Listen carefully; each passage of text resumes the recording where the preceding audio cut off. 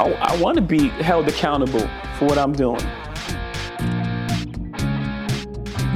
This may sound like an exaggeration, but it was like the 9/11 of my career and certainly of making kombucha.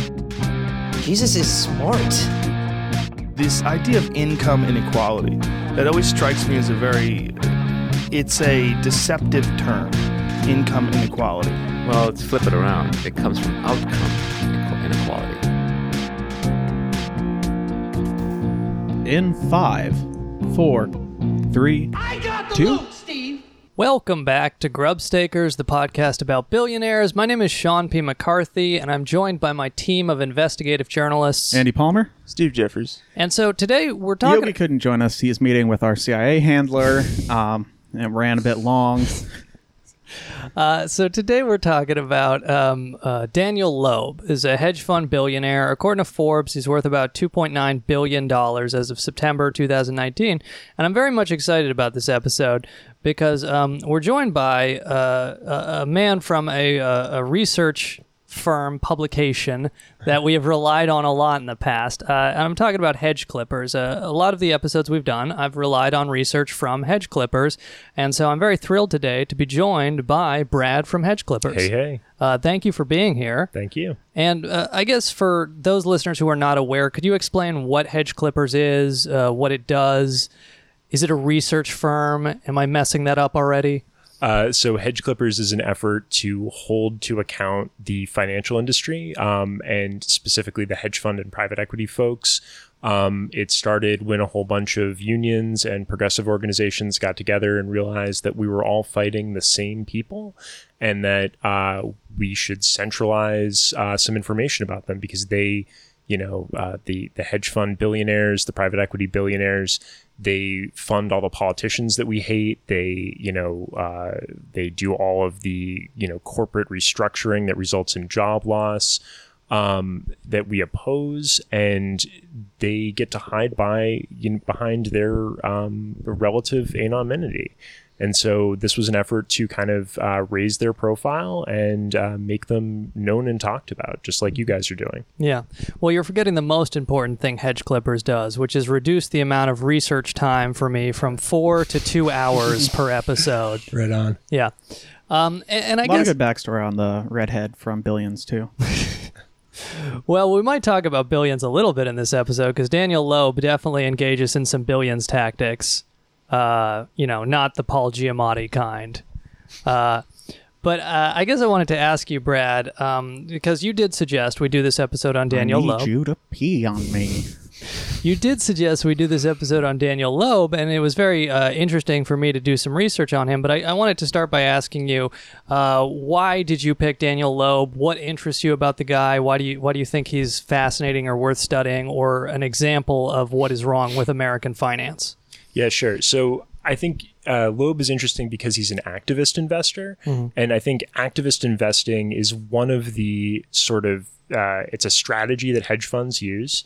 And it's a strategy that's very pernicious. It has a lot of effects that hurt Main Street and help Wall Street, right? So when activists go out and take a position in a company, what they're often trying to do is to get that company to give the investors a whole bunch of money that would otherwise be used for their operations, that would otherwise go into, R&D. And basically they're, for short-term profits, they're sapping our country and our economy of its long-term sustainability. Yeah, and I think that's a good transition because we should start with also a minor correction because for the podcast, we did this episode on Stephen A. Cohen of SAC Capital, and on the episode we said hedge funds all either engage in endemic illegal insider trading or lose money, and that was unfair. They also engage in extortion or pump and dump scams. And I think the extortion and pump and dump scams is what we'll really get into when it comes to Dan Loeb here. So Dan Loeb, again, he's born 1961. Again, Forbes has him about $2.9 billion net worth. He runs Third Point LLC is his hedge fund. It's got about $15 billion assets under management. And as of 2018, it lost 11% of its value in 2018 when the S&P 500 lost about 6.5%. So he's going through a difficult time now where a lot of people. A lot of people are withdrawing from him and other hedge funds because not only are they not beating the S&P 500, but they charge these ridiculous 2 and 20 fees. So you pay like so much more in fees to a hedge fund just to like lose more money than you would get if you just stuck it in the S&P 500.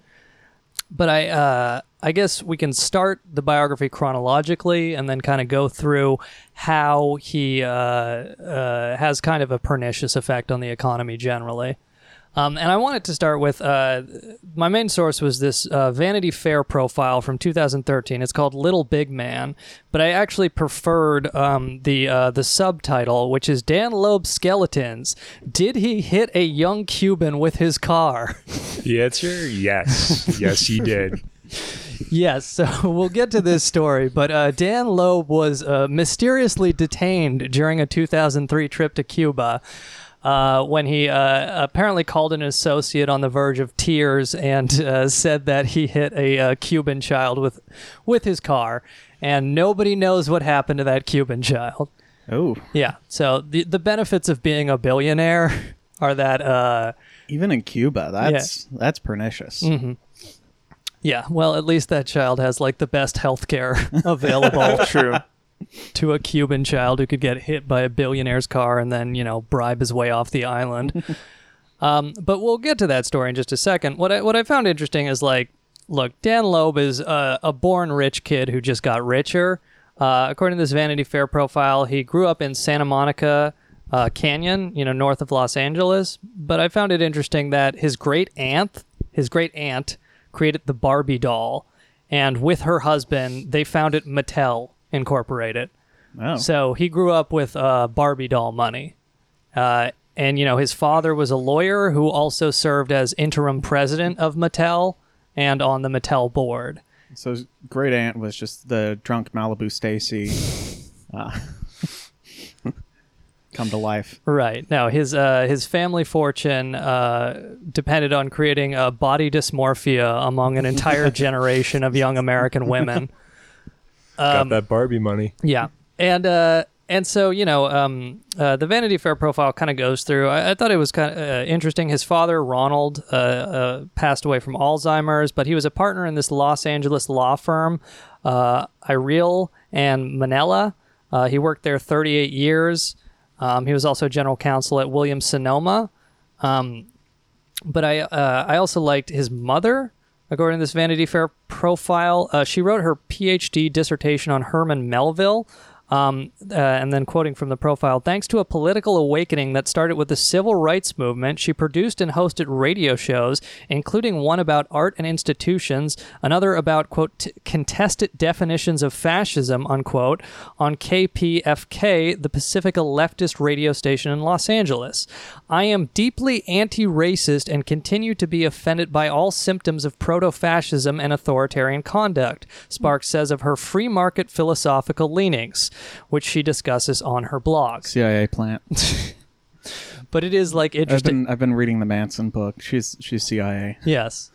Well, it is interesting. It's like, okay, so his mom is like some radical free marketeer who attributes that to their anti-racism and anti-authoritarianism. CIA. Yes. But, that's just the kind of woke household he grows up in. He grows up, certainly upper middle class at the least, if not just straight up rich. I mean, he's able to borrow a lot of money to start his company, which we'll get to. And he's kind of inoculated with this, let's say, standard free market Democrat ideology. And he will be a Democrat up until Obama says mean things about him and the other hedge funders. Then he's a Trump guy? Yeah. He switches to Romney. And, yeah. So just continuing from this profile See, the key thing about being in a hedge fund is you know how to pick the winners. Just continuing from this Vanity Fair profile here, like a lot of Southern California kids, Daniel Loeb loves surfing, especially at Third Point, the fabled break in the Surfrider Beach in Malibu. But even then, he wasn't all that laid back. He has claimed he dreamed from an early age about being an investor. I used to write down Third Point over and over. Third Point Partners, he once recalled. And like he gives some speech in 2009. 30 pages of it. He gives some speech in 2009 where he talks about like, you know, girls here, when you had like crushes in high school, you used to write down the names of boys you liked in your notebook. I was doing that with my hedge fund. I was writing Third Point Partners in my high school notebook. I like that one of his teachers like recognized really early on that this kid was going to be like, you know, a financial like hedge fund dick. And gives him the nickname Milo Munderbender. And right. I've never read Catch-22. I don't know how I escaped middle school without getting assigned that one. But apparently this is the person who is like the sort of king of the black market in the book. Mm-hmm. And the teacher's like, oh yeah, this kid, this is who you remind me of. Just like I wonder if the teacher was like, "Oh man, this kid's kind of a psychopath. Let's push him towards money and not, keep him away from the frog dissection." He was part already of the class. he was already securitizing lunch money. That's such a He young was age. like hiring a bodyguard who eventually went and like worked for him at his venture capital fund. So the same person that he hired in, I think, middle school, Rob Schwartz, to be his bodyguard. He paid him $0.25 a day. Eventually went on to work for Loeb at Third Point Ventures. Some people, when they have crushes, they think of them as their future partners in marriage. He saw them as their future partners in business. I like to imagine that teacher just like already knew that his fund was going to invest in the pension and be like down 11% in 2018. It's like, I got to get my digs in early on this kid who's fucking up my retirement.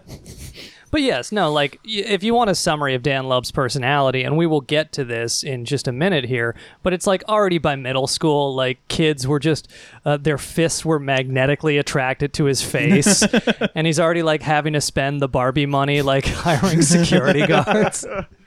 Like, he hasn't even opened his first fund yet, and he already needs, like, a fucking Secret Service detail to protect him from swirlies. But yeah, no, like, so Dan Loeb was kind of an asshole rich kid, and, that's reflected in the fact that he had to hire security to keep him from getting bullied. But so he goes to college on the West Coast, but apparently he, like, finds it boring, so he transfers to Columbia. He gets an economics degree from Columbia University, and what I found interesting was he gets his first job through just straight up family connections. So he graduates with an economics degree from Columbia University. Oh, though it is interesting, it should be noted here, they always cite the example of while he was in Columbia, I think he was a senior there, he played the stock market with his family's money, and he was at one point up $120,000, but then he invested it all in a maker of medical equipment. And from the Vanity Fair profile, but when it reported that some of their anesthesia machines were linked to the deaths of a few patients, he lost everything. He owed his father $7,000, which it took him 10 years to repay. Just like... That's when you got to pad out the billionaire biography with a struggle story. Yeah. Like, yeah, I owed my dad $7,000 that I flushed down the toilet, and it was really embarrassing for a while. What are you going to tell me next? He has dyslexia? That was bad. Probably cut that. Right. No. But that's kind of like the fucking... Just the ability to lose that much money on a medical supply company, like, that's just impossible today. I like, yeah, the $7,000 like won't even let you be seen as a patient by that company. His dad was much less invest in it. Yeah. His dad was mainly mad that he didn't consult an expert network. Right. Yeah, we talked There's about anonymous industry tips. Just random advice. Right. Just you want to learn more about the industry. Right. Like, we should say, for like legal purposes, In the Stephen Cohen episode, we talked a lot about hedge fund insider trading. Dan Loeb has never been formally accused by the SEC or any other body of illegal insider trading. But the fact that he's always hanging out with Stephen A. Cohen, going in on investments with Stephen A. Cohen, doing fundraisers with Stephen A. Cohen, it's like, yeah, I'm sure he never just said, hey, this stock is a good idea. You want to go in on it with me? You know, he just likes Steve Cohen for his taste in art. Right. He has the Jeff Koons shark, Steve Cohen does, in formaldehyde. If you look at his house on Google Earth, he's got one of those giant, like, I don't know who did it, but the like chrome balloon dogs. He has like a giant one outside his house. It's obscene. It's just a big sign that says "I'm an asshole." I hope when the revolution comes, you can like trace the Google Maps year by year, and you just see like him impaled on the fucking dog statue. I don't know if I mentioned this, but satire. Yes, my girlfriend went to the same art school that Jeff Koons went to. Yeah, and he did like a Q&A there, and so she raised her hand, or he did like a talk and a Q&A, and at the end she raised her hand and she was like, "So, would you say for aspiring artists that it's important to go into hedge fund managing before you go into art?" How do you take that? She said he just kind of stuttered a bit and was flustered. Actually, art is becoming like a more significant object of financial speculation. Oh, absolutely. These days. Right. And like it's like a whole like wealth management asset class now. I want the bottom to blow out of that so bad. Well, we've talked about it on. I don't know. It's kind of a digression. On the Med episode. On the Med episode. But there is like art finance now, and it's Right.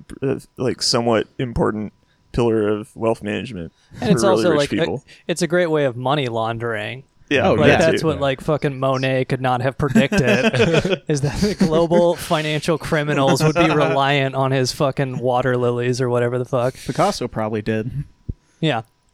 Oh, but I would like if you were at a Q&A with Jeff Koons, it'd be like, so what are you spending that teacher pension money on? Just like, what is that kind of shit buy these days? But so yeah, so And his more self-portraits of blowjobs made by 1,000 crying interns.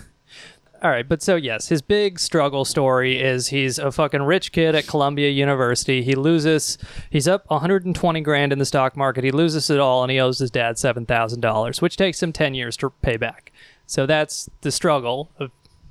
That's Daniel Loeb's struggle, as it were.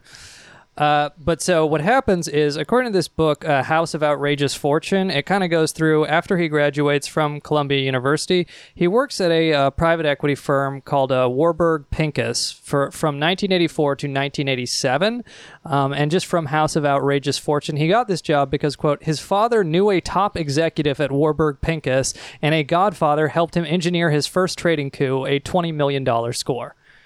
Warburg Pincus is like one of the oldest Private equities? trading firms on Wall Street. Yeah, I know I've encountered them before, but I can't remember where. But yeah, so Warburg Pincus was also they owned an equity stake in Mattel. And we mentioned his dad was interim president of Mattel, was on the board of Mattel, and knew executives there who got his son the hookup. So it's like, this is just the most fucking gilded ascent. And like not the most So, we've ever reported on. But Forbes self-made score 7. he actually is. I think you actually called it. I got it. I think you actually called it. Let me see. The Forbes. Yes. On It's Forbes.com, 7. he has a 7 out of 10 self-made score. I love that he tried to pass himself off as like one of the people that owned, came from the Loeb family that owned Loeb Kuhn, the like investment banking house. So he was trying to pass himself off as like an old money Loeb, not the like, Barbie money Loeb. Yeah, it's not the cadet branch. Yeah. Just the Mattel branch. the less ostentatious one. But so So wait, they had money before Mattel?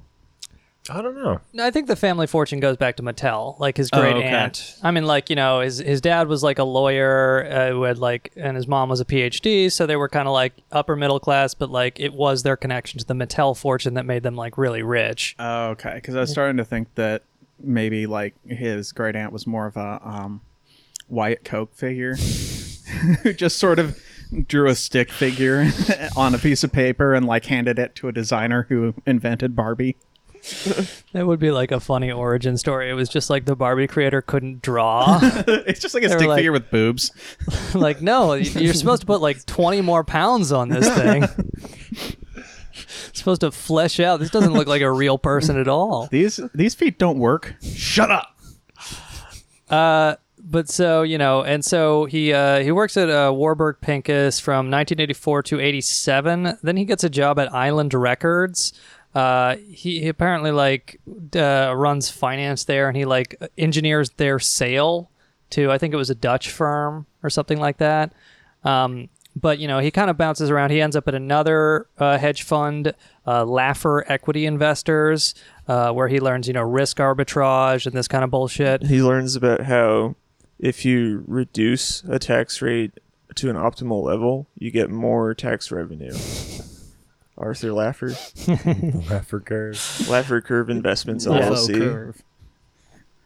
Yes, and so he, and then he's doing risk arbitrage. He ends up in 1991. He gets from this Vanity Fair profile, he gets a job as an analyst at the investment bank Jeffries & Co. in Los Angeles. And this is kind of interesting because it's like he says from the Vanity Fair profile, that's when my real trajectory took off, he said. By then he thought I could do this as well as others. And it's interesting what he does at Jeffries & Co. is, we've talked about this a fair bit on this podcast, is the Michael Milken large-scale fraud explosion, where a lot of people in the early 90s made their money picking up the pieces of that, where, just to kind of rehash it quickly, the Michael Milken junk bonds, he eventually created what has been called, I think very convincingly, a Ponzi scheme, where Milken junk bonds, because he had these captured savings and loans and he had these captured insurance companies, Milken could say, I'm going to raise junk bond financing for X company, even if it has no revenue, no conceivable path to profitability, whatever. He has a captive network that's like, yeah, we can raise $1 billion for that overnight, and then we'll sell these junk bonds to our captive network. So what happens in 91, that all explodes, and all of these different, before they got involved with Milken, these viable firms are left holding the bag on this shit. And then there's a bunch of different people, particularly Leon Black we talked about,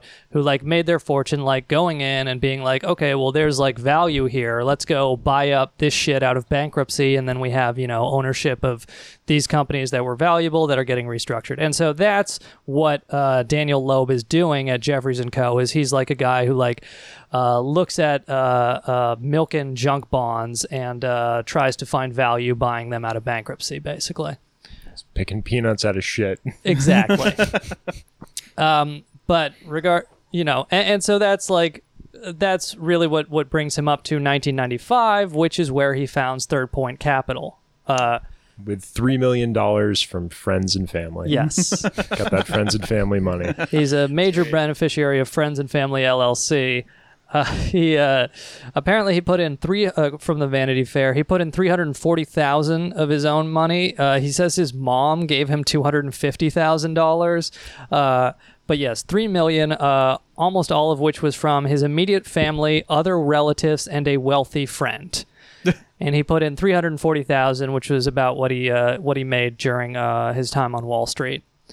So yeah, he starts with $3 million in startup capital. And it's kind of interesting, we were talking about before we started recording, his origin story, how he operates his firm from 1995 to the year 2000 or so, is if you've ever gone on, say, the 4chan finance board or any Reddit board about Bitcoins, you might see an entire generation of young Daniel Loeb. Sean, you're the only one who does that. You might see an entire generation of You young... and a bunch I do of- too, Oh, actually. okay. I do too. It's you two and a bunch of 18-year-old libertarian psychopaths. Well, you might see some young entrepreneurial Daniel Loeb Zoomer types who are yeah, I've got the initial coin offering of Dogcoin, and I can demonstrate that this is a fraud. Sell your stakes immediately. And it's it's online pump and dump. Mm-hmm. And Daniel Loeb, he founds his firm in 1995, and this is right when the internet is taking off. So Daniel Loeb is a pioneer in online pump and dump. He's posting on not only the Yahoo message boards, but another one Investors, something or other. Silicon Valley Investors, I think, or something. Yes. Nice. Yeah. So .com. yes. So he particularly in like 1997, this is his big game, but it's like he founds the firm in 95, and his whole deal up until around 2000 is he's finding like small cap stocks, which is like not a big one. Like you can't mess with any of the blue chip Fortune 500 companies. Can we label him as the first PHPBB billionaire? You probably can, yes. But, like if you find a company where it's like their market cap is, say, 20 million or some like medium to small amount, if you can go on the internet and get enough people to either believe that they're like about to announce some fucking major earnings shoot up, or if you're trying to short them, get enough people to believe like this is a fraud, the fucking U.S. attorney is about to indict them, this shit is going down tomorrow, sell your stake right now. Once Dan became a part-time moderator of the 4chan finance channel, he knew like I can do this. That really gave him his confidence. It's interesting, like this guy is just extremely online, extremely early, and like that theme really does carry throughout, like until present day. He's just really on the internet a lot. And some of the stuff definitely goatsied someone. Oh yeah. No, and he's got these like, he's not doing this under his own name. He's got a whole bunch of like little screen names and personas that he uses. Names like Mr. Pink from Reservoir Dogs, Senor Pinchy Way, which I guess is like some kind of slur in Spanish. I think I might have encountered this guy on a Family Guy forum back in high school. He cultivates, he doesn't buy fake accounts. He like cultivates them himself for years. Yeah, he's got his own sock puppets. He's like, all right, it's time. I got to burn this one in order to dump the initial coin offering. Well, he has burned a few of them. There's actually like a precedent-setting case about one of these accounts that allegedly is Dan Loeb. So the Senor Pinchy Way one was sued by Lisa Krinsky in a case that I think went up to like a circuit court. Eventually the subpoena for information about who this guy was quashed, but it's been alleged, and I think very credibly, that it was Dan Loeb. And some of the language here that's involved, obviously it's the allegation was that it was defamatory. He says things like, these are resolutions allegedly for Jerry Lou Cipher, who is the head of this company, SFBC International, that he was advising people to short on Yahoo Finance. I will not trade on inside information gleaned from clinical trials. I will not worship the devil. I will not purchase mansions from former fraudsters who ran crooked vitamin companies. I will reciprocate fellatio, which is spelled wrong, with Lisa, even though she has fat thighs, a fake medical degree, queefs, and poor feminine hygiene. I will not rip people off through crooked sales schemes on television. I will not go bankrupt, which is also spelled wrong, when I can't pay for my mortgage. We're so sorry, Lisa. He's just really, it's class act stuff. You can tell he really dug in on the financials. He found the vulnerability and he was just going with it. But yeah, like Lisa was an executive at this company, and he was like, what? Right. So what I'm saying is like, that's like his resolutions was he's saying like, he's mocking this company and saying that's what their executives are doing. They're fucking engaged in fraud and all this other shit. And yeah, like he was sued a couple times, like you mentioned, though. Like the Senor Pinchy Way, the case was thrown out after the court determined that it actually was not liable to say Dreamcast was better than PS1. All of these posts are correct, actually. The other one that he was sued for was actually pretty funny too. The person that he was making fun of was some executive of a company who was Greek, and the post was something like, it was written to be from this executive, and it was saying, I'm going to retire to my villa, in Greece with some nice grappa and a small boy. And so, he sued him for basically alleging that he was a pedophile. Right. He said, like, with a small boy, just like in the old country. Yeah. So he's like talking about Greek people. So now you can find his posts on the Cumtown Reddit talking about Stav. But Retired yeah, to that dude. temple on Little St. James. right. And he gives, so Dan Loeb gives this, like we said, he got sued over these posts a couple times, but he like never had to like disclose that he was the one making them. But he does give this revealing quote to a Bloomberg interview in 2005. I am honestly on his side about getting sued over posts. He makes this quote to a Bloomberg interview in 2005 where he says something to the effect of, I'm paraphrasing, but I can neither confirm nor deny that I am Mr. Pink, but I do agree with a lot of the things he says. And I think actually like in 2005, the Bloomberg article goes like Mr. Pink was like still posting, and apparently he like linked to an article about Dan Loeb and says like, here's a great article on a really brilliant investor. In the lawsuit that quashed the subpoena to, publicly reveal that he was Senor Pinchy Way, the court actually puts a quote about, by Senor Pinchy Way, talking about how great Dan Loeb is in the the final brief. So tipping the hand a little bit again that this is likely Dan Loeb. But yeah, so it is just kind of interesting where, like, particularly during the dot-com boom and, again, the early frontier of the internet, there is something about, a pump and dump scam. It's like using the web to pump and dump, whereas before, it would be like Sopranos guys in a boiler room being like, buy Wobbistics. This is the only stock we sell. We recommend everyone buy Wobbistics. But, if you're on the early frontier of message boards, that was a great usage for them because you had a big audience and you could say, I have inside information on this stock. You need to either buy it or sell it depending on what your position is. So he actually makes, a decent return doing that from about 95 to 2000 to the point where, according to... He invented CNBC. Yes. According to the Bloomberg profile, by 2000, he starts with like $3 million of family money in 95, and by 2000, he's up to about 136 million assets under management. So he like makes a decent return doing. I don't want to get in trouble by saying illegal, but let's say clearly a pump and dump scam all over the Yahoo message boards. A legal pump and dump scam. But it is interesting. So this is like his really how he makes his bones, but he transitions into a much more public one where, according to this Vanity Fair profile, he meets a hedge fund manager in California named Robert Chapman Jr.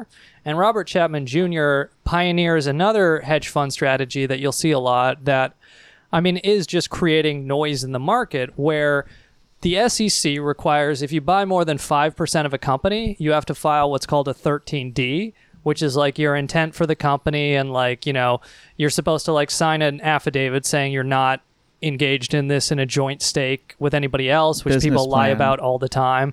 Business plan, shoot John Lennon. Yes, the hedge fund manager, Mark David Chapman. It was like, John Lennon stole all my investing ideas. John Lennon bought Google stock after I put it on the buy recommendations, and he stole that idea from me. Go on message boards, like play up the value of investing in John Lennon and then shoot him. But yeah, so Robert Chapman Jr., so his idea, he kind of pioneers this, is they file these public 13Ds with the SEC, but what he starts doing is you attach a letter to these 13Ds, and this letter is like a poison pen letter, where you just write out this letter and you say, the executives of this company don't know what the fuck they're doing. They need to be fired. You can even say they're like engaged in fraud, or they have like really lavish benefits, or they're like, as an investor, they're wasting our money on like, champagne and fucking tickets to the US Open or whatever else the case may be. And this section of the 13D is like hardly ever used, really. Right. Yeah.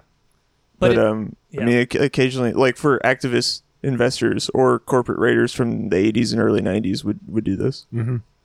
Yeah, and activist investing, I think, really is kind of like corporate raiding. Like, it's just another. Yeah.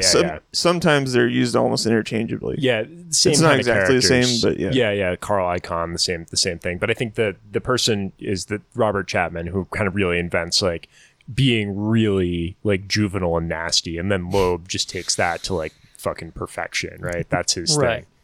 This guy who like made his bones calling people pedophiles on the Yahoo message boards.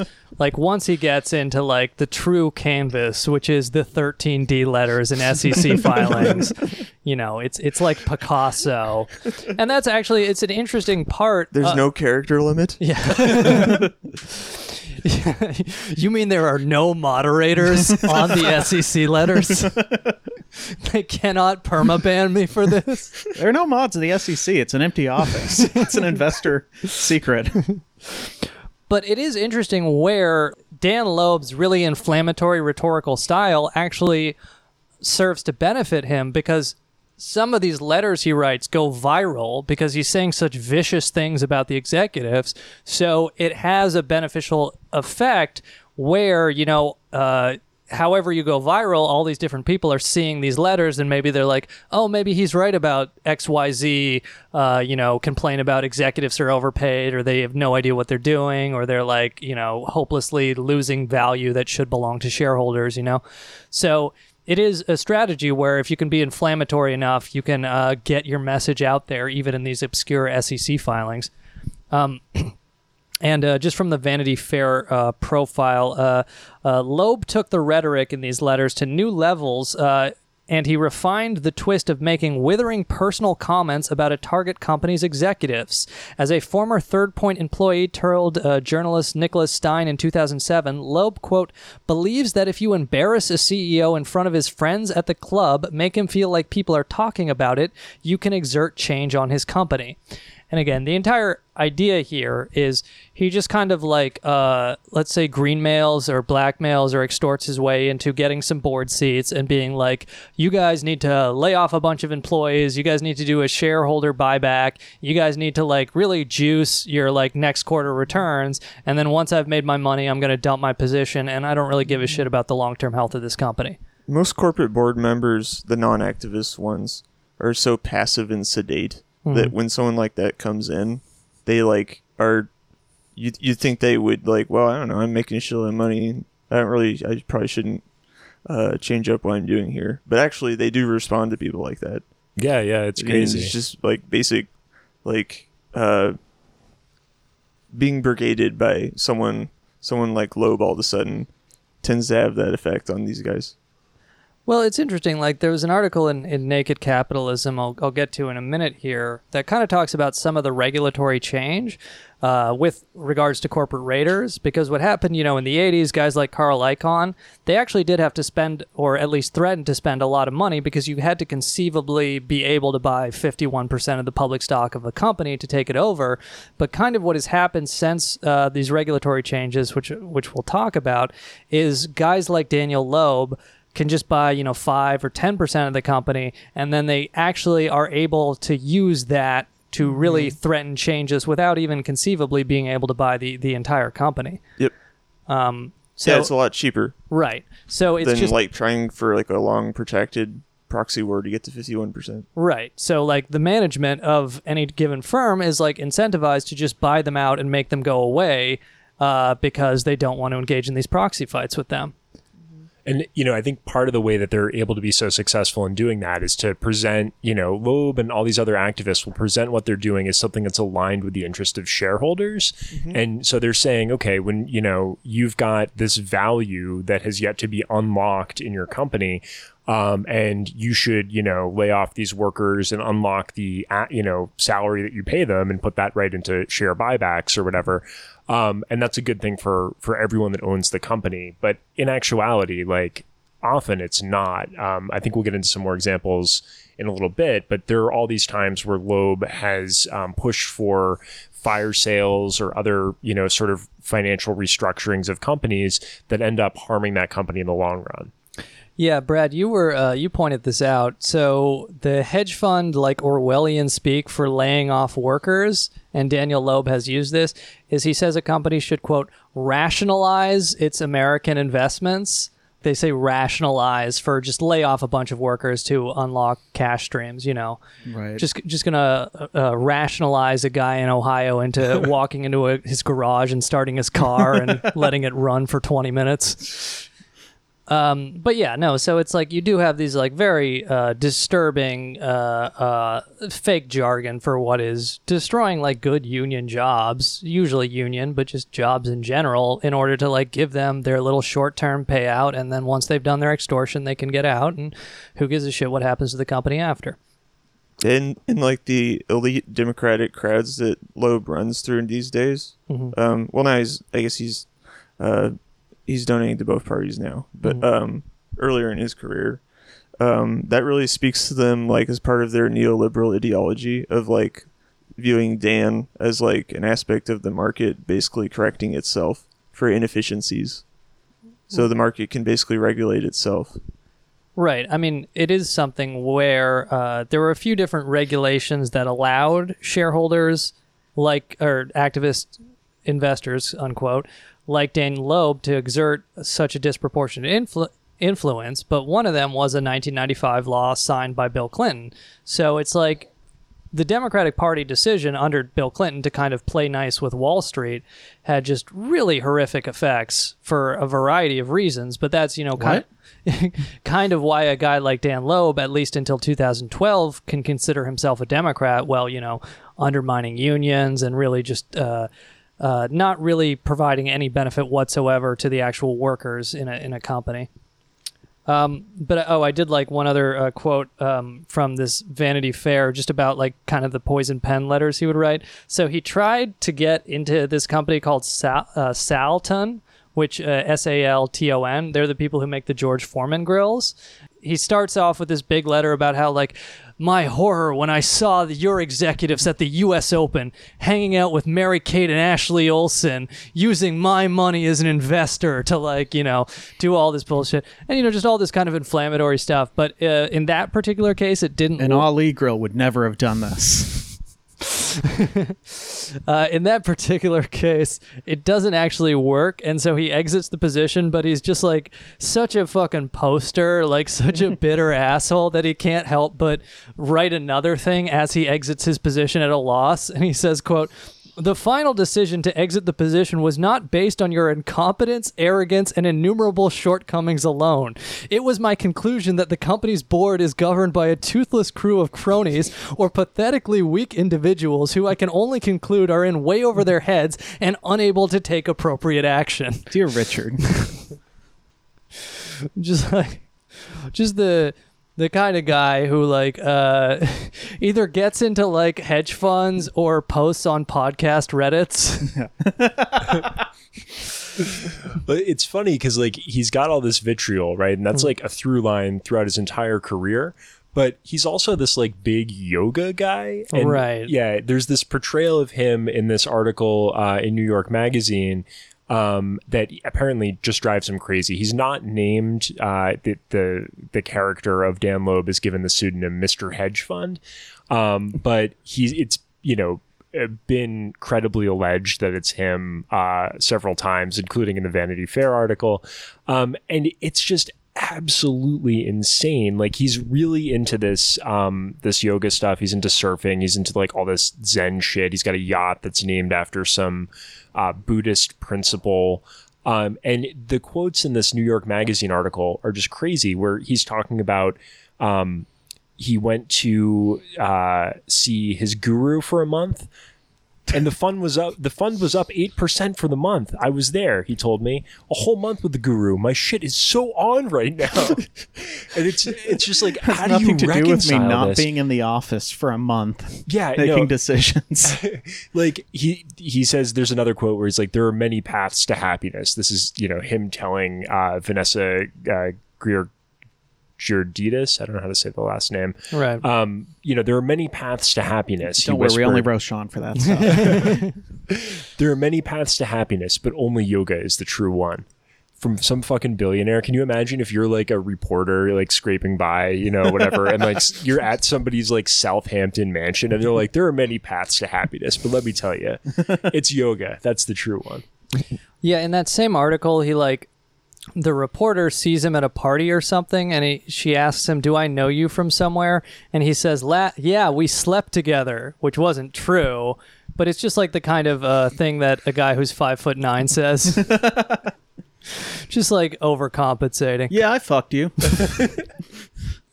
He's got another quote: "Going around India with a begging bowl is the easy way out." Of course. It's an excuse for not doing anything with your life, and that's not my style.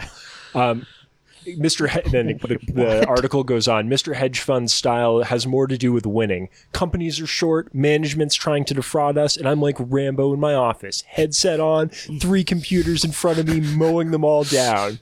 Yoga is all about focus and perfect aim. Didn't this guy get Yeah, he definitely would have been a school shooter. Yeah. If, like, he wasn't pointed towards hedge funds. I swear, this guy got arrested at the end of the movie Boiler Room. This is like every villain from an Oliver Stone movie. But, you know, I mean, this is like just the kind of fucking mentality it breeds where it's like, yeah, going around and begging in India is the easy way out for all those people who had the option to be born into the Barbie Dreamhouse fortune. Can we safely say, without getting sued, that he killed Willem Dafoe in Platoon? Well, I don't know. Was William Dafoe a 7-year-old Cuban child? He's got range.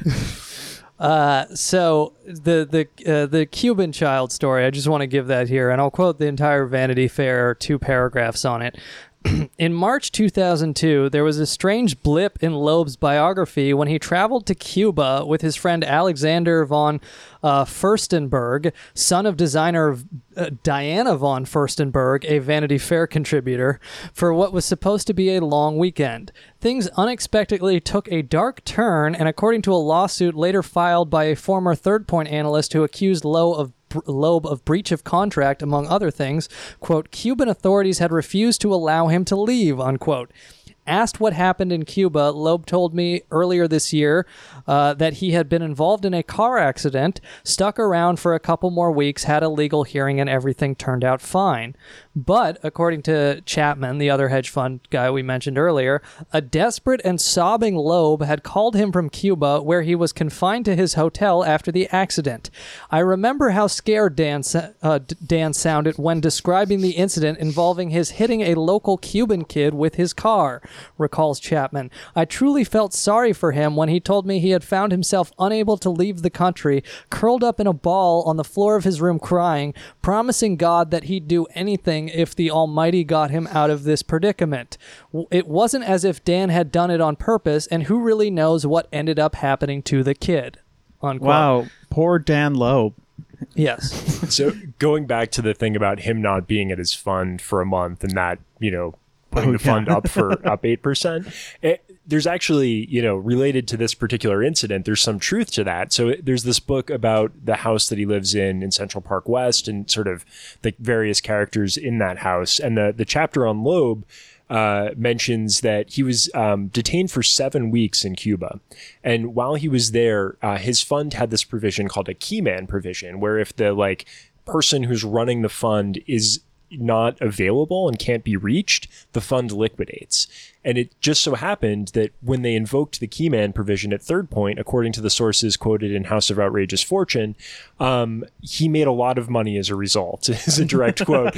Apparently, it coincided with his absence coincided with a steep drop in the stock market, and Third Point ended up benefiting from Dan Loeb sitting in a hotel room under what I guess would be hotel arrest. Yeah. And presumably he paid some fucking money to somebody to get out of the country. Yeah.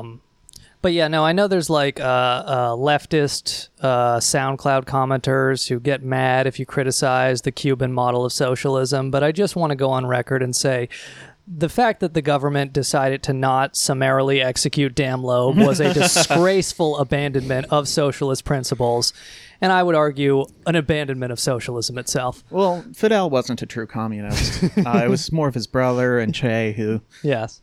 And so maybe Fidel was I guess you won't have to lick that bowl. Yeah. That's when we know Castro truly abandoned communism for state capitalism, was when they let Dan Loeb leave the country. But yeah, so, you know, that's just kind of like a weird story. And if you ever see Dan Loeb or if he ever gets on Twitter, make sure to tweet that at him. just what happened to the Cuban child? Because we'd all like to know, because that's the end of the story. There's some Cuban kid, and we have no idea if he's alive or dead or what happened. Wait, he's an obsessive poster and he's not on Twitter? That's true. He was on Twitter. He he had a pretty locked down account. He would delete his tweets every week. Yeah, yeah, Oh, so he's on an alt now. right. probably. He's one of the. He's like Pope Hat or something. He switched from Twitter to ashleymadison.com, and that really took care of his posting needs. I actually really love his excuse. So Dan Loeb did get caught on Ashley Madison. Gawker published this thing about how he had a profile on Ashley Madison, and he was looking for discreet fun with a 9 or a 10. Loeb, married in 2004. Years old. Yeah. Loeb was married in 2004 to his yoga instructor. And this was, several years later that he goes and creates the account. And in response to inquiries from Gawker about this, this is the email from his PR rep. As my family, friends, and business colleagues know, I'm a prolific web surfer. Did I visit this site to see what it was all about? Absolutely. Years ago, at the time, I was invested in Yahoo and IAC and was endlessly curious about apps and websites. Did I ever engage or meet with anyone through this site? Never. That was never Didn't reply to. That was never my intention, as evidenced by the fact that I never provided a credit card or set up an account. And the site goes, the Gawker article goes on to mention that that's a pretty plausible excuse, except for the fact that he went back and checked his private messages, which is one of the fields that was captured in leaked data, as recently as December 9th, 2013. So yeah, it kind of caught him in a lie there. I do like that his excuse for having an Ashley Madison account was like, no, you don't understand. I was just using this to engage in illegal pump and dump posting. I was doing equity research, yeah. It's Ashley Madison. Messaging random women like this stock is fucking shit. Yeah. Looking for a The 9 or 10. management doesn't know what they're doing. Looking for a 9 or 10 ready for some stock tips. So after this article came out, I went and downloaded the actual Ashley Madison Nice. thing to see if I could find his info in there. For research purposes, right? For research purposes. And it's giant database. And if you scroll through it, you can find the discrete fun with 9 or 10, as one of the fields. And the account that he's using has the name of the screen name that he uses is the same as one of the characters in Catch-22. It's not Milo Minderbender. It's Yossarian. But he I just think it's funny that this guy's through line, whatever, his psychology is so simple that he's pulling back to that same fucking book from middle school or whatever that everyone's already pegged him with to pluck another screen name out. Right. And you were saying he's on fling.com too? Or Yeah, if you search on fling.com with that email address, there's fling.com, which is Ashley Madison, also got leaked. And there's a fling.com account also, with the same email address that he used for Ashley Madison. Also looking for 9 or 10s or 8s as well. It actually doesn't say, but presumably he was also endlessly curious about the app and website fling.com. Looking for 9s or 10s on the self-made score. Yeah, fling.com is a website where married men can discreetly find supermodels and urge them to buy Wabistic stock. But yes, so Dan Loeb, probably not a faithful husband by all accounts, but when you kill a Cuban kid with your car, it's everybody copes with that differently. One of my favorite... I can't get off with my wife anymore. It was it's too much intensity. He got way too hard murdering that child. Allegedly. Satire. Actually, no. Sue me, Dan Loeb. I want to know what happened to that Cuban kid. I will bankrupt myself with legal fees just to find out in discovery what the fuck happened to that Cuban child. One of my favorite sort of Gawker stories that's ever come out about Loeb is this thing where it's kind of like a blind item or a pseudo blind item. They've got his history as a person, and then it ends with married, his wife in 2004. And the article's about him flying around a couple of young pretty bloggers in his jet from Davos back to New York City. They posted pictures of themselves flying in the jet, which had a tail number on it. And so the Gawker staff were able to go and look up who that plane actually belonged to and found out it was Dan Loeb. It's very dangerous to take those pictures in flight. Yeah. And so, after Gawker reaches out to the two bloggers, one of them removed the photos from her blog. And so, the implication here, I think, is pretty clear that, maybe for whatever reason, she didn't want people knowing that she was flying with Dan Loeb back from Davos. Damn, I can't believe something so horrible would occur at Davos. Or in a private jet. Well, so something I wanted to go back to is, we'll talk about the 2008 crisis briefly, and we'll talk about kind of what Dan Loeb has done to some of these companies that he's been an activist investor in. But something you said, Brad, before we started recording is like, once you get to a certain level, like as, say, a hedge fund, it's almost like the path is kind of gilded for you. So, we mentioned like he's just kind of shorting or just kind of pumping and dumping small cap stocks up from 95 to 2000. But by like 2005, he's like really an established investor, and he's been able to juice his returns enough to like point to years where he beat the S&P 500 and then, get some pension money or institutional money and this kind of stuff. And then it's like, once you're there, and, we talked about this on the Stephen Cohen episode, you're able to get Goldman Sachs or whoever else to have you be a first call client. So you're like, you're playing a rigged game. I'm glad these are the type of people who are allowed to invest people's pension money. But is that a fair description of what you said? Yeah. So I think, I firmly believe that you can't, like, using your own sort of skill and acumen, beat the market consistently over time. Mm-hmm. And some people get lucky, right? Like, you have people who have, like, if this was flipping coins and if you got ahead, that's, you beat the S&P that year. And if you got a tails, you didn't. There are people that are going to flip heads 8 times in a row if you've got thousands of people flipping coins until they, they bust out. But when you're an activist investor, you basically get, once you've established your track record, you kind of get to be right or successful forever, right? Because what you're doing isn't about, really an analysis of the fundamentals of the company or looking for some kind of like discrepancy in valuation that you can exploit. What you're doing is kind of like looking for a company that can be bullied by the public pressure that you put on it to take an action that benefits you financially. And as you get more of a reputation, people are going to kind of defer to your past success, and they're going to be afraid of what can happen if they mess with you. And so I think what Loeb and some of these other activists have been able to do by being successful early on, they've kind of like ossified their like ability to be successful in every new endeavor, right? They're like, anytime they go out and file one of these letters, they're going to be taken much more seriously than if it's some young upstart. Mm-hmm. It should be noted that he underperformed the S&P last year, so some of the magic is wearing off, but certainly those years where he is beating the S&P, like, again, he's never credibly been accused of insider trading by the SEC, but it's like, it's just so endemic in the hedge fund world. And then the other part of it is just greenmail, just blackmailing various companies and being like, hey, lay off workers, juice your quarterly returns, fucking do a shareholder buyback, and then give me some money and I'll get out and stop, fucking with your ability to run the company. It's shooting fish in a barrel once you're an established hedge fund, So what is the kind of definition of activist investor? Because I hear that term a lot, but I'm not quite sure what it means.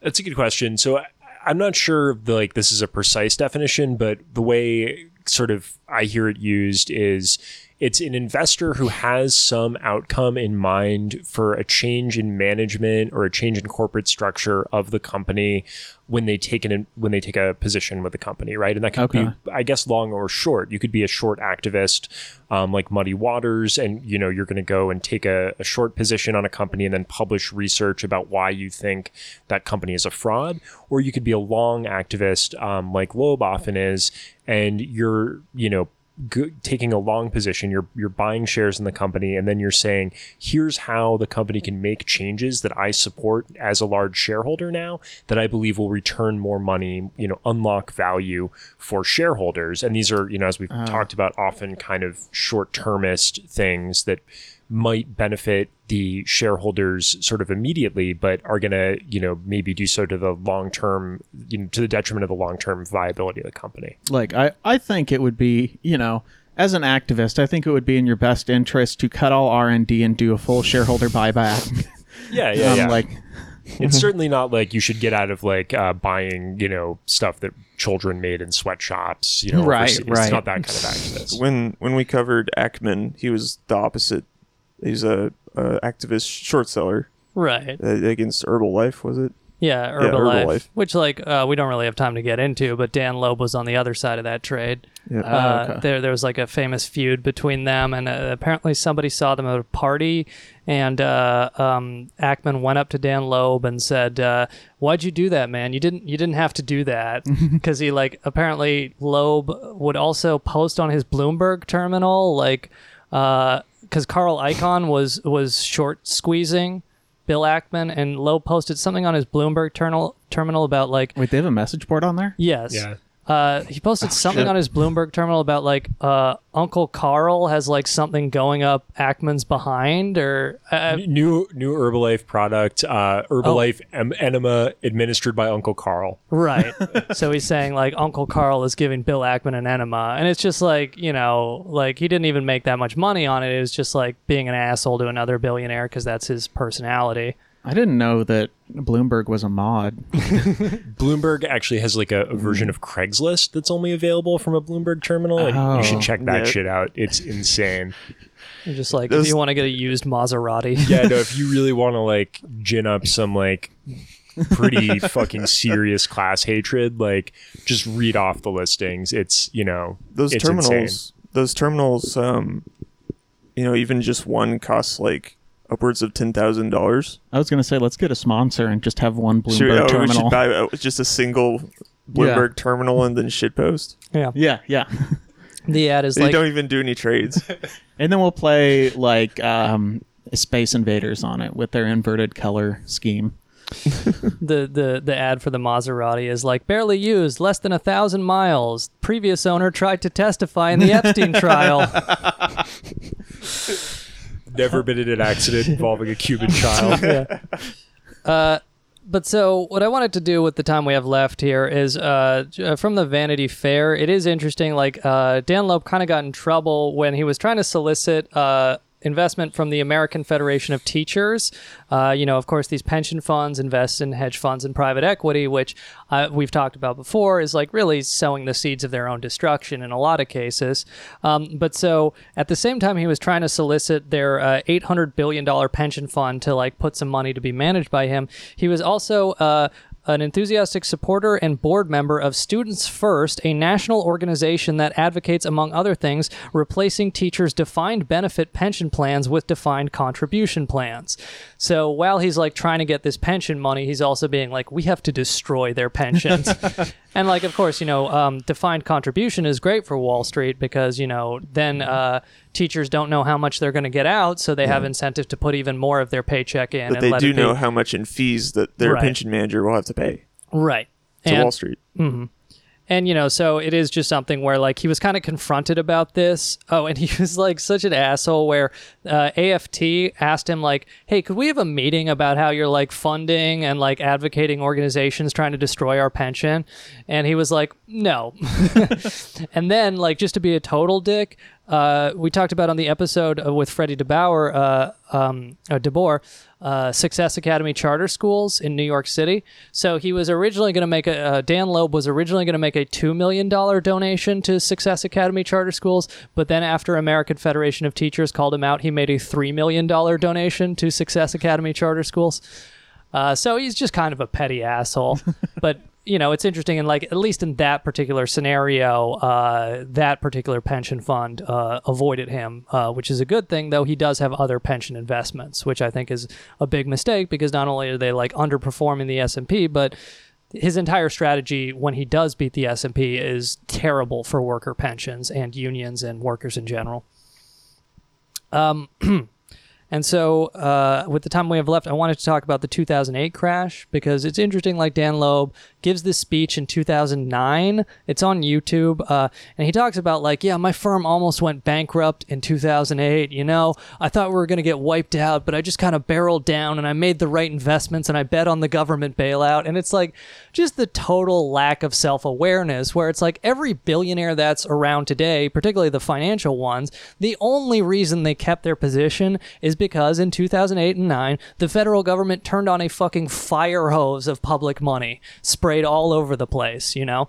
Like Dan Loeb would not be a billionaire if the Obama administration and the Bush administration didn't bail him out. And, you know, of course, that goes to the Federal Reserve, quantitative easing, all these other trillions of dollars. But for Dan Loeb, it particularly goes to the auto bailout because the Bush and Obama auto bailout, Dan Loeb was an investor in Chrysler. We talked about that on the Steven Feinberg episode. Chrysler was like a huge beneficiary of Bush and Obama, like funneling billions of dollars. But he was also an investor in a company called Delphi. We talked about this on the Paul Singer episode. Paul Singer was a guy who, along with Dan Loeb and others, they bought up Delphi, which like provided supply parts. It manufactured parts that were needed for GM and Chrysler, and they essentially extorted the government, where they're like, they would get a 12-year-old girl high on volcanic gases until she started hallucinating. But yeah, so they would say to the federal government, like, you want to bail out the autos, you got to go through us first, and we'll like just greenmail you into just buying us off. And Greg Palast writes an article in The Nation in 2012 that goes through how Mitt Romney benefited from this, but he also talks about Dan Loeb's gains as of 2012 on this one deal where billions of dollars in federal tax money were spent with $390 million. So it's like, how is Dan Loeb a billionaire? Because the federal government sprayed money all over him, you know, like, and he still like has the nerve to, after Obama saves his fucking ass, because Obama, at least rhetorically, kind of attacked private equity and hedge funds in 2012, Loeb saw this as such a betrayal that he's like, I am, you know, this guy hates free enterprise and America and all this. I'm going to fundraise for Mitt Romney. Yes, and it's true. Obama's rhetoric did resonate with dumb people.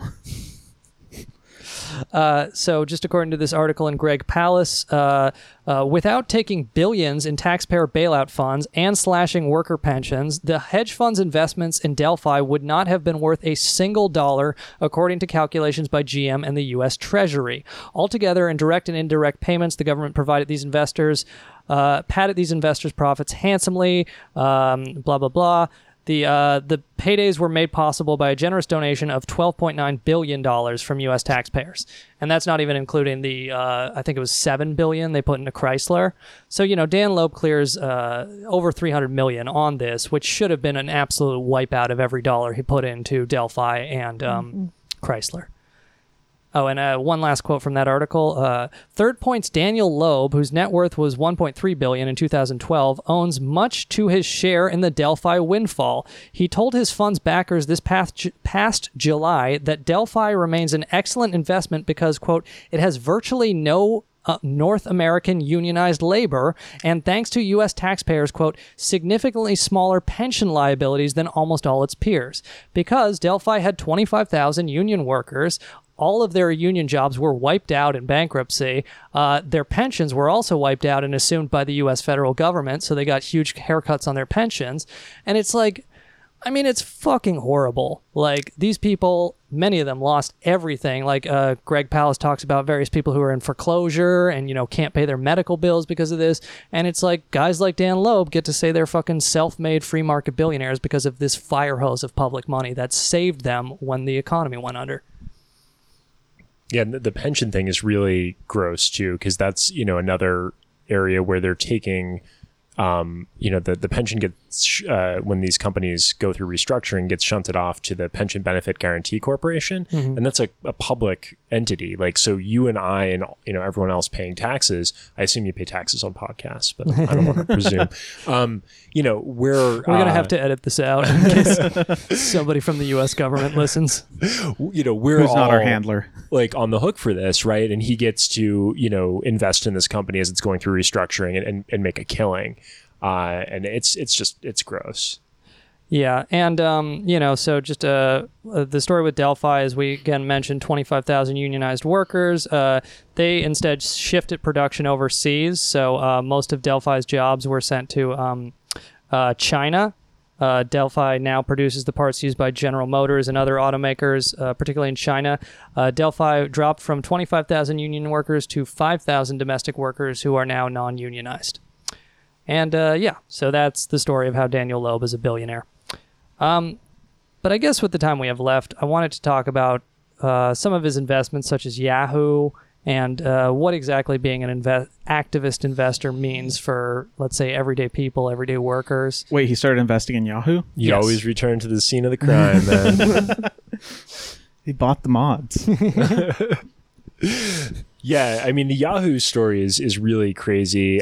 So in 2012, Loeb goes in big on Yahoo, which, safe bet, right? Yahoo, this e-commerce giant. Right. In reality, I mean, the reason, jokes aside, that he wanted to kind of go into this is that Yahoo was the 40% shareholder of Alibaba, which is now the world's largest online retailer. And this stake, even in 2012, was worth billions and billions of dollars.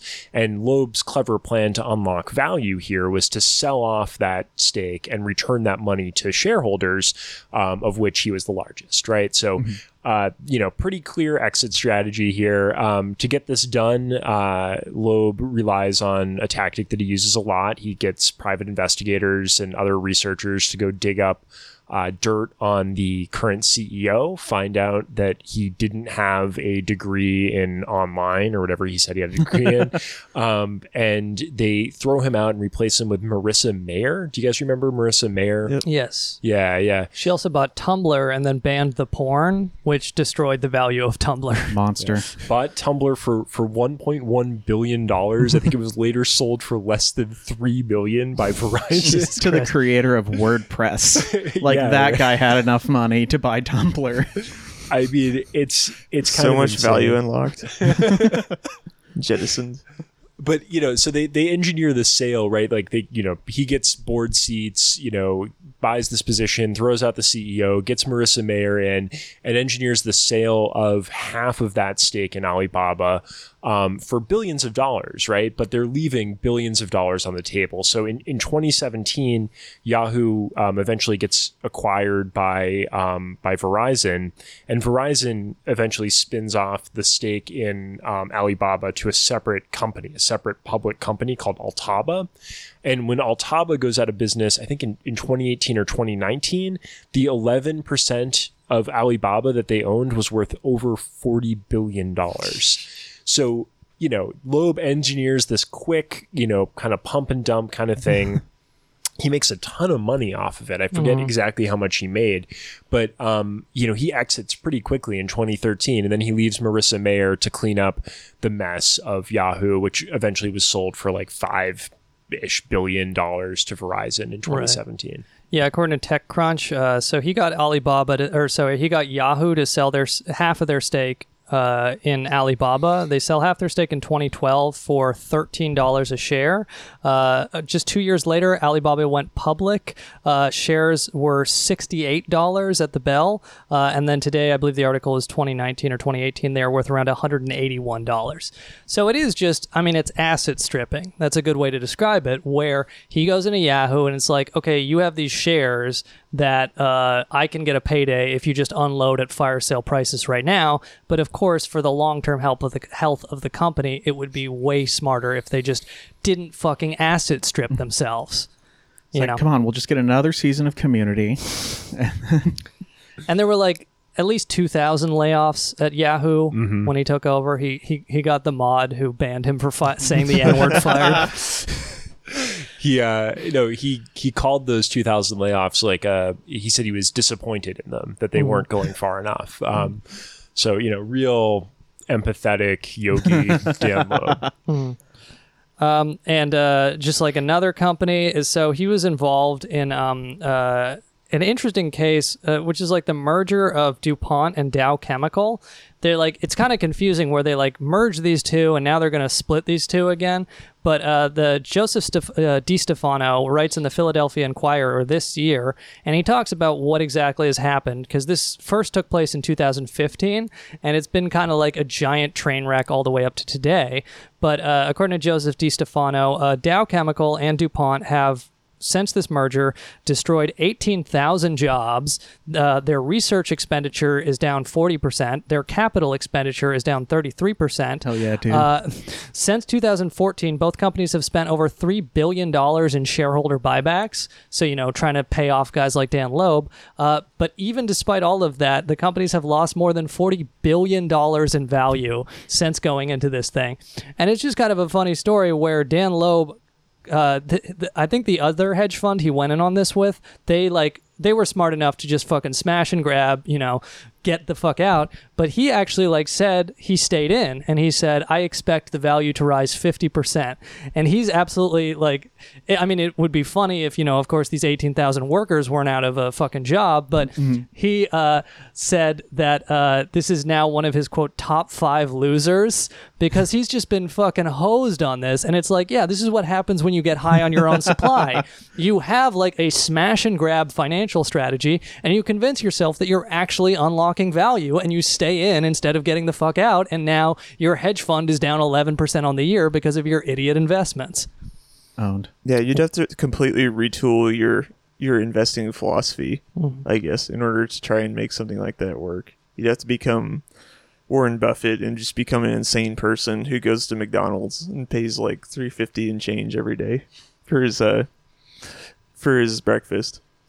And so Jiang Sup Shin, writing in Naked Capitalism, and I'll probably link this article, she kind of describes, she's an economist, and she describes these various regulatory changes that have allowed activist investors like Dan Loeb, who I believe only had 2% in DuPont and Dow Chemical, but by working with this other shareholder and by working with institutional investors who they convince institutional investors to allow them to access proxies for them and these other kinds of things. And she cites 2 other regulatory changes, but she does cite this 1995 law.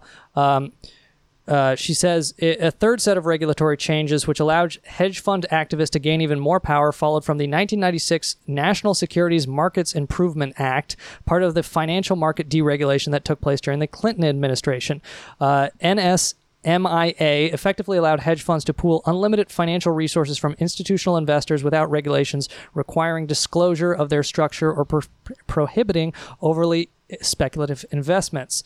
This threw the door wide open to co-investments between activist hedge funds and institutional investors who put their money into the hedge funds as, quote, an alternative investment. And she cites the examples of the California Teachers Retirement System cooperating in this campaign against DuPont from the beginning, co-signing a letter supporting the hedge funds' demands. So what kind of happens is these fucking these pension funds that invest in the hedge funds say, yeah, we want to get in on some of this green mail of destroying a company. Those aren't our pensions. We don't care.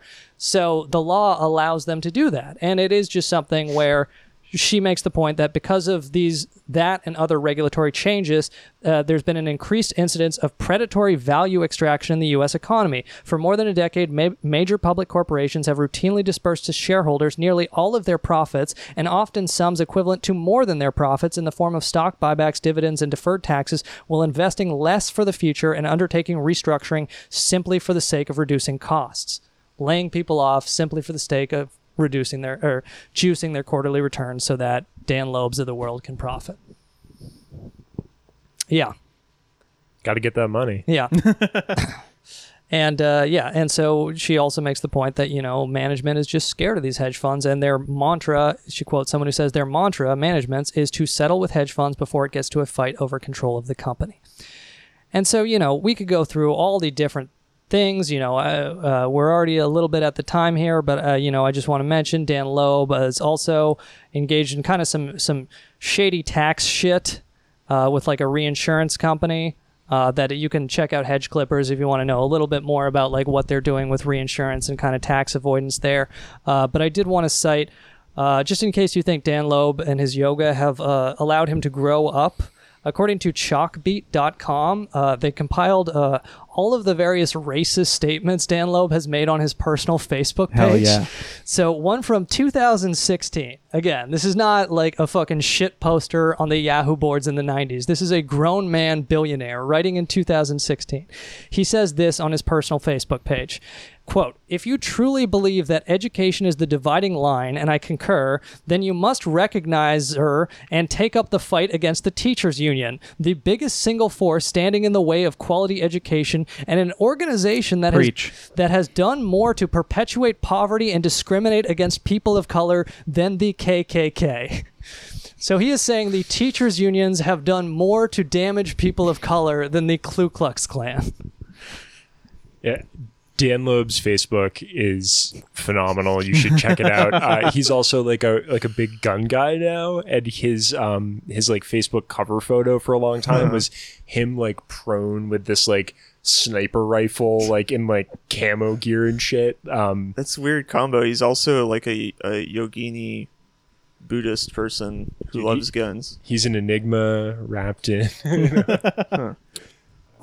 Yeah. No, and so, you know, and again, we don't really have time to get into it, but Fairfax was a Canadian insurance company, and they sued Dan Loeb and Stephen A. Cohen and others for essentially engaging in a harassment campaign, where the other part of like hedge fund pump and dump is once you're like an institution like SAC Capital or Third Point or whatever else, you're so watched by, you know, Bloomberg and CNBC that if you say a company is like a fraud or is, you know, you should be short this company, that message will get amplified 1 million times. So just by saying it, you can destroy a company. And Fairfax sued them and alleged that they were like calling them at their homes, like calling the executives at like 2 a.m. and like sending them like weird packages and shit and like stalking them, going through their trash, all sorts of other. Just for the listeners, whenever harassment. Sean says call, he makes a little phone motion with his hands. And he ate a banana earlier, but that would have been a much better visual for those of us in the room. But yeah, no, I mean, it was just very fascinating going through the life of Dan Loeb, and I think he really does encapsulate a lot of different things that are wrong with the financialization of our economy. And, you know, hopefully we start taking back some of the power from him. But Brad, I want to thank you for being here, and I guess I want to ask you if there's any major things we didn't really get to in Dan Loeb and his kind of biography. You know, I think it's pretty comprehensive, but if there is, it would be on hedgeclippers.org. Yes. Nice. And I shouldn't let you go without asking you, because you did send this to us. There is a leaked email from one of the Walton heirs. You listened to our episode on the Waltons, and you pointed out one of the Walton heirs has an email where he apparently offered to use his family fortune to bankroll an ayahuasca shaman for about $2,000 a month. Yeah, I don't have too much more info on this, but I forget this kid's name. He's a Walton grandson, I think. And he is the, like, you know, hopefully the one that takes over the family fortune. I'm really pulling for him. He went to UC Boulder and, you know, looks the part of somebody who would be encouraging the Walton Family Foundation or whatever to give Daniel Pinchback $2,000 a month. But apparently that's what he did. Right. Like Pinchback was one of these 2012 Mayan M Times prophecies guys who also like loved psychedelic fucking experimentation. Just for the record, the Mayan thing, it's the same thing as when we went from 99 to 2000. It was just a turnover in their calendar.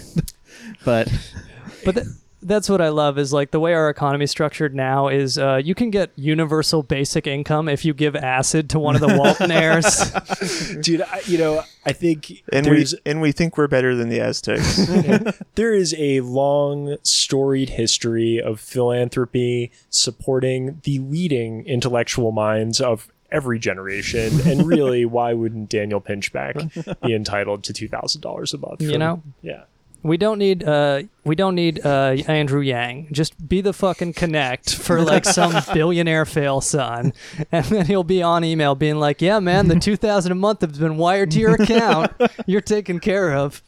Just fucking get billionaires high. That's like the most profitable strategy. Go with psychedelics. It makes them more suggestible. Optimizing your skill set. Yeah. But Brad from Hedge Clippers, I want to thank you here. I know you're not really online, but is there anything you want to plug or advertise to people or encourage them to check out? Just hedgeclippers.org. All right. Check out Hedge Clippers.